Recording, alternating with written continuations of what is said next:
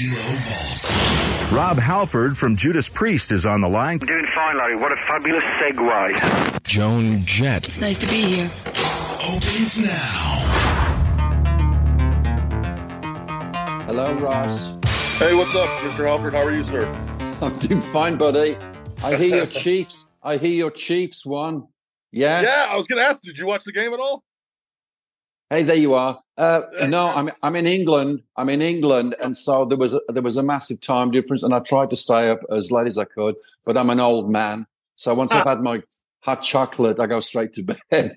But congratulations, buddy. I do love the NFL, and I've watched the NFL right up until the Super Bowl. But I had to come over here for rehearsals, so I've been kind of catching up on clips here and there. And the fact that it went to overtime just shows you how well both teams played. But I'm so stoked for the guys, the Chiefs to get two. Now they're going for the three-peat. How great is that?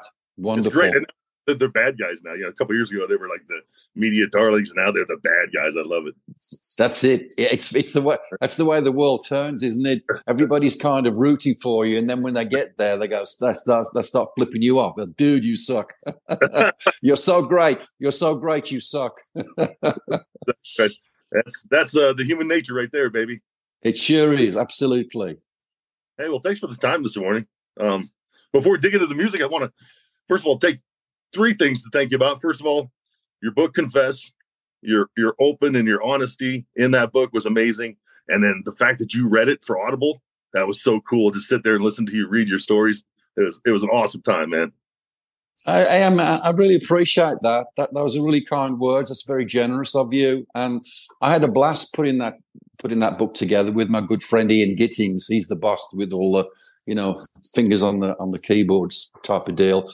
But it was a great opportunity. I'd been asked time and time again, do an autobiography, and I said, no, man, the time isn't right. I wanted to get some more of life into my life, So when we had the opportunity, we got the book completed, and then the publishers, Hachette, said, do you have any idea who you want to read the book?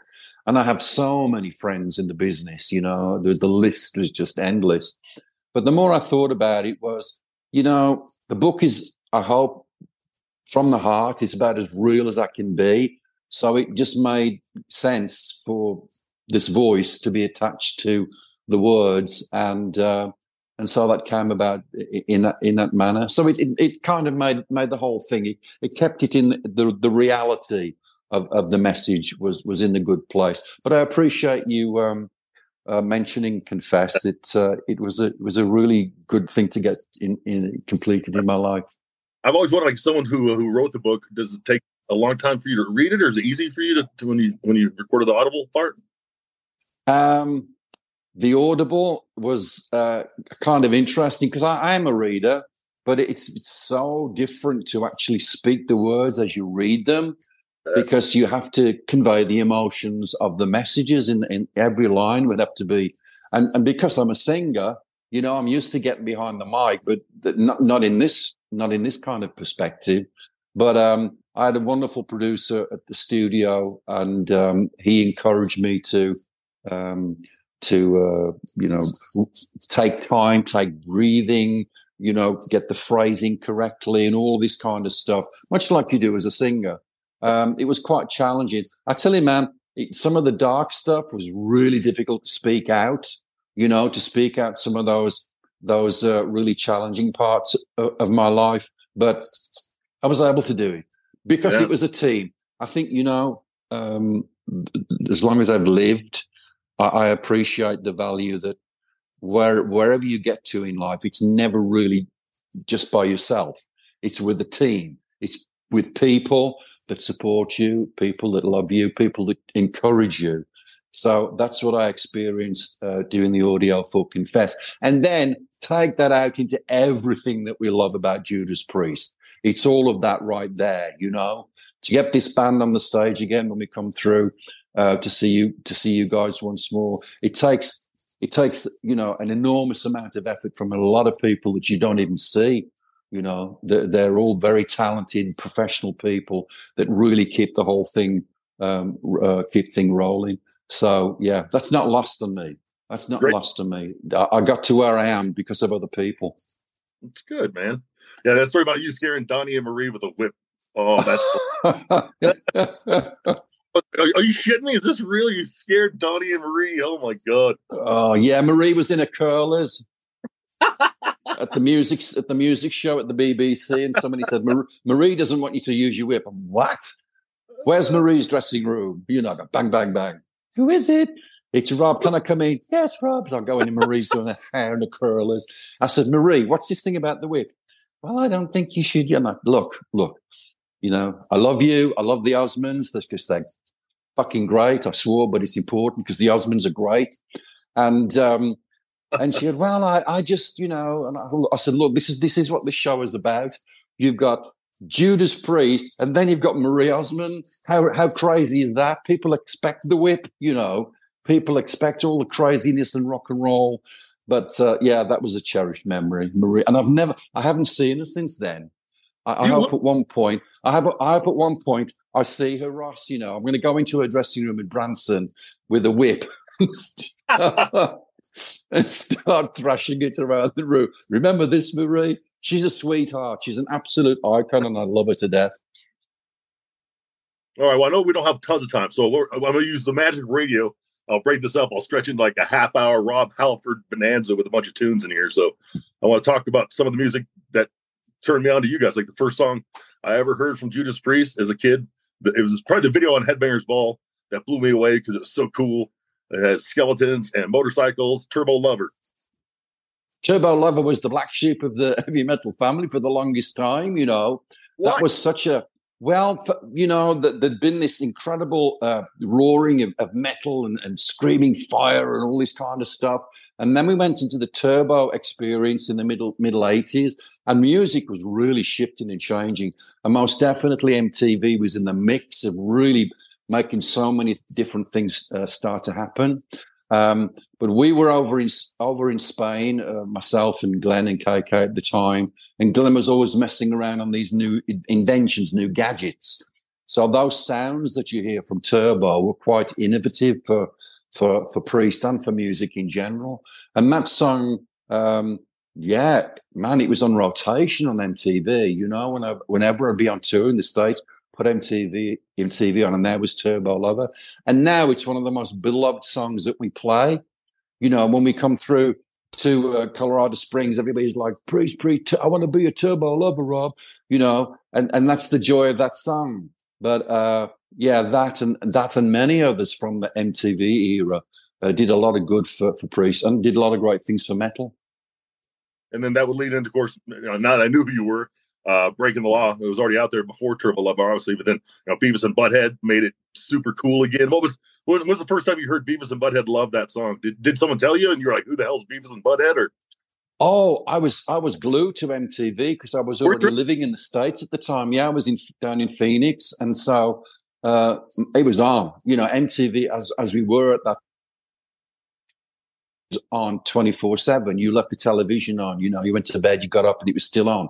So when Beavis and Butthead came by, and I heard recently they kind of rebooted that whole thing. It was just crazy. It was so stupid, but it was so attractive. You know, it was the stupidity of who we are, and we loved it. But regular line, you know, all that kind of thing. So I tell you what's cool about that. You're then enmeshed into culture. You're then enmeshed into the American music culture and TV culture. So then you fast forward from Beavis and Butthead to, hey, we want Judas Priest to be on The Simpsons, you know, and because of the way that this band has been so beloved throughout the nation, throughout the United States. So those are really special moments, and that song is a killer. When that riff fires up, the place, you know. Everybody loses their minds, and you know the roof's gone, and it's just wonderful. that song has helped keep the lights on at Keto for a long time, there, sir. I appreciate it. Yeah, absolutely. Yeah, and who hasn't broken the law? And I know everybody wants to break the law, so you know you'll get that each time you see Priest. All right, let's see here. Underrated movie, underrated song. You guys covered Chuck Berry's "Johnny Be Good." I listened to the shit out of that song as a kid. Yeah, and we were over in somewhere in Denmark in the dead of winter at a recording studio next door to a pig farm. And Ozzy came in to check the studio out, and he wasn't very impressed, but Ozzy was very impressed with the pig farm. And so we were there, and we were thinking about other opportunities to cover, Diamonds and Rust, Spooky Tooth, Better You Better By You Better Than Me, Green Man Alicia with the Two-Prong Crown from Fleetwood Mac. So who better, the man, Chuck Berry, So we had a lot of fun kicking the tires on that interpretation, and it's a wonderful song. I think the band did a really cool interpretation of that great rock and roll classic. And like I said, the movie highly underrated. I probably watch it now. Probably not as good as when I was a kid, but when I was a kid, that was the bomb. Absolutely, and that's where it all started. I go back to all those roots. As myself as a kid with rock and roll, my Aunt Pat, who's now in heaven, hello Pat, she gave me an old record player when she was moving on to a new record player, and she came around to my house, and I was barely 9-10 years of age, and she gave me this record player, and I opened it up, and inside were three singles, 345s. One was Elvis Presley, one was Bill Haley and the Comets, and one was Little Richard. And the first one that I put on was Little Richard, Bebop, Alubab, Wap, Bam, Boom. What is this? Even as a little kid, I could feel the electricity and the power roaring into the room. So my love affair with those greats and Chuck Berry is really important to me as a musician, because that's what kind of kicked the fire and got the whole thing going. That's cool. One of my favorite albums, I won't go track to track because far too deep, but Painkiller. And mainly because, do you remember the CD looked like a saw blade? And that I had at the time that front loaded, so you put that in, you could see it, and slowly, and then it was like I'm getting goosebumps just thinking about it, man. Who's like, the blade on this? That record has become so important to this band. 1991, I think we're talking about. And what I think we wanted to do at that point as a band, as Priest, was just to really put together a record that was, intense from the first moment to the last. Every track was going like a million miles an hour. We only took a breath with Touch of Evil, which I think was important, so you could kind of, get a drink or do your favorite beverage. Your favorite beverage or smoke your favorite whatever.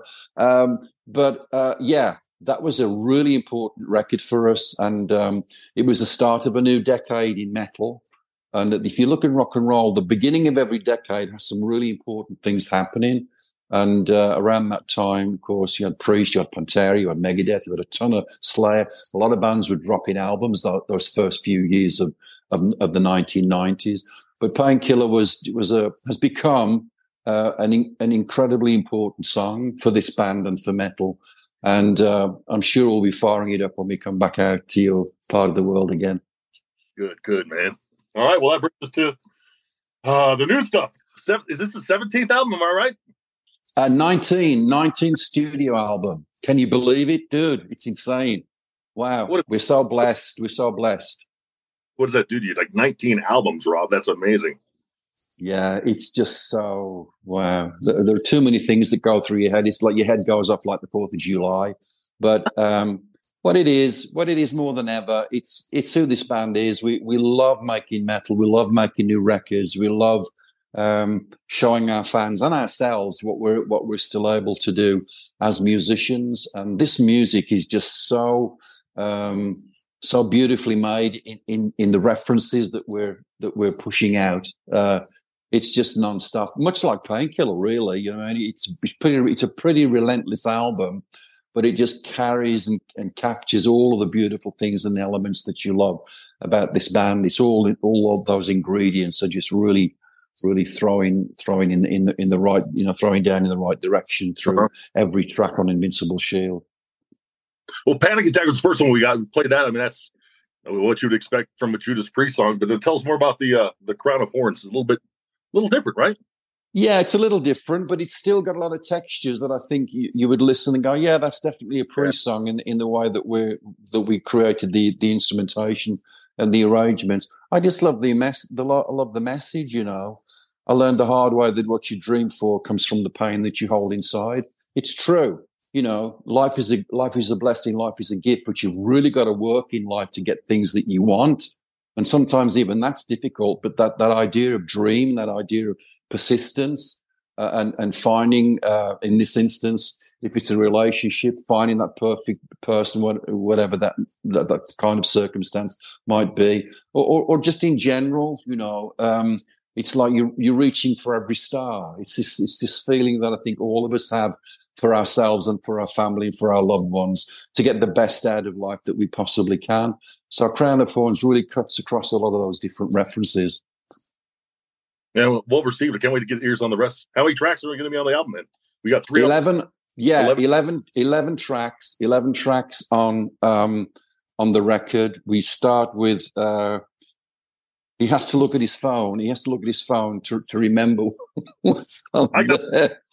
Panic Attack, The Serpent and the King, Invincible Shield, Devil in Disguise, Gates of Hell, Crown of Thorns, As God Is My Witness, Trial by Fire, Escape from Reality, Sons of Thunder, and Giants in the Sky, which I love. Giants in the Sky is a beautiful reference to our dearly departed friends, Ronnie and Lemmy. I was thinking so strongly about those guys. I don't know why that happened.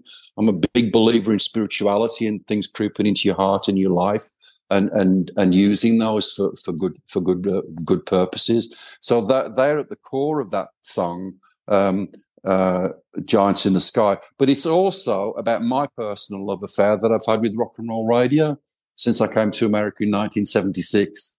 And I was in New York City and turned the radio on. I'm like, oh my God, rock and roll. We don't have this in England. We have one cheesy radio station. So it's an homage to our fans that are no longer with us, but they're kept alive through the airwaves. Like at Kilo, you're always pushing these great people through the sky. You know, they're these giants in the sky that we get from rock and roll radio. So it's all of that. So there's 11 tracks, but there are also 3 bonus tracks on a different edition of the CD and the vinyl. So it's a really good display of where Priest is right now in our life. Awesome, Rob. Well, hey, they're playing the music. They want me to wrap this thing up. I can hang out with you all day, though. I appreciate your time. I appreciate what you've done for music and everything else, man. You're the man. You're the man. You're the metal god. It even says it on your Zoom. Yeah, just to remind me who I am. You know, because sometimes I wake up, I go, who the hell am I? Where am I with daisies? But it's a pleasure, Ross. Thank you, Kilo. Thank you, everybody. It's been a great chat. I look forward to seeing you guys when we come over and play you some more metal soon. I love you, man. We'll see you soon. All right. Thanks, Ross. All the best, buddy. Bye-bye. Bye, bud.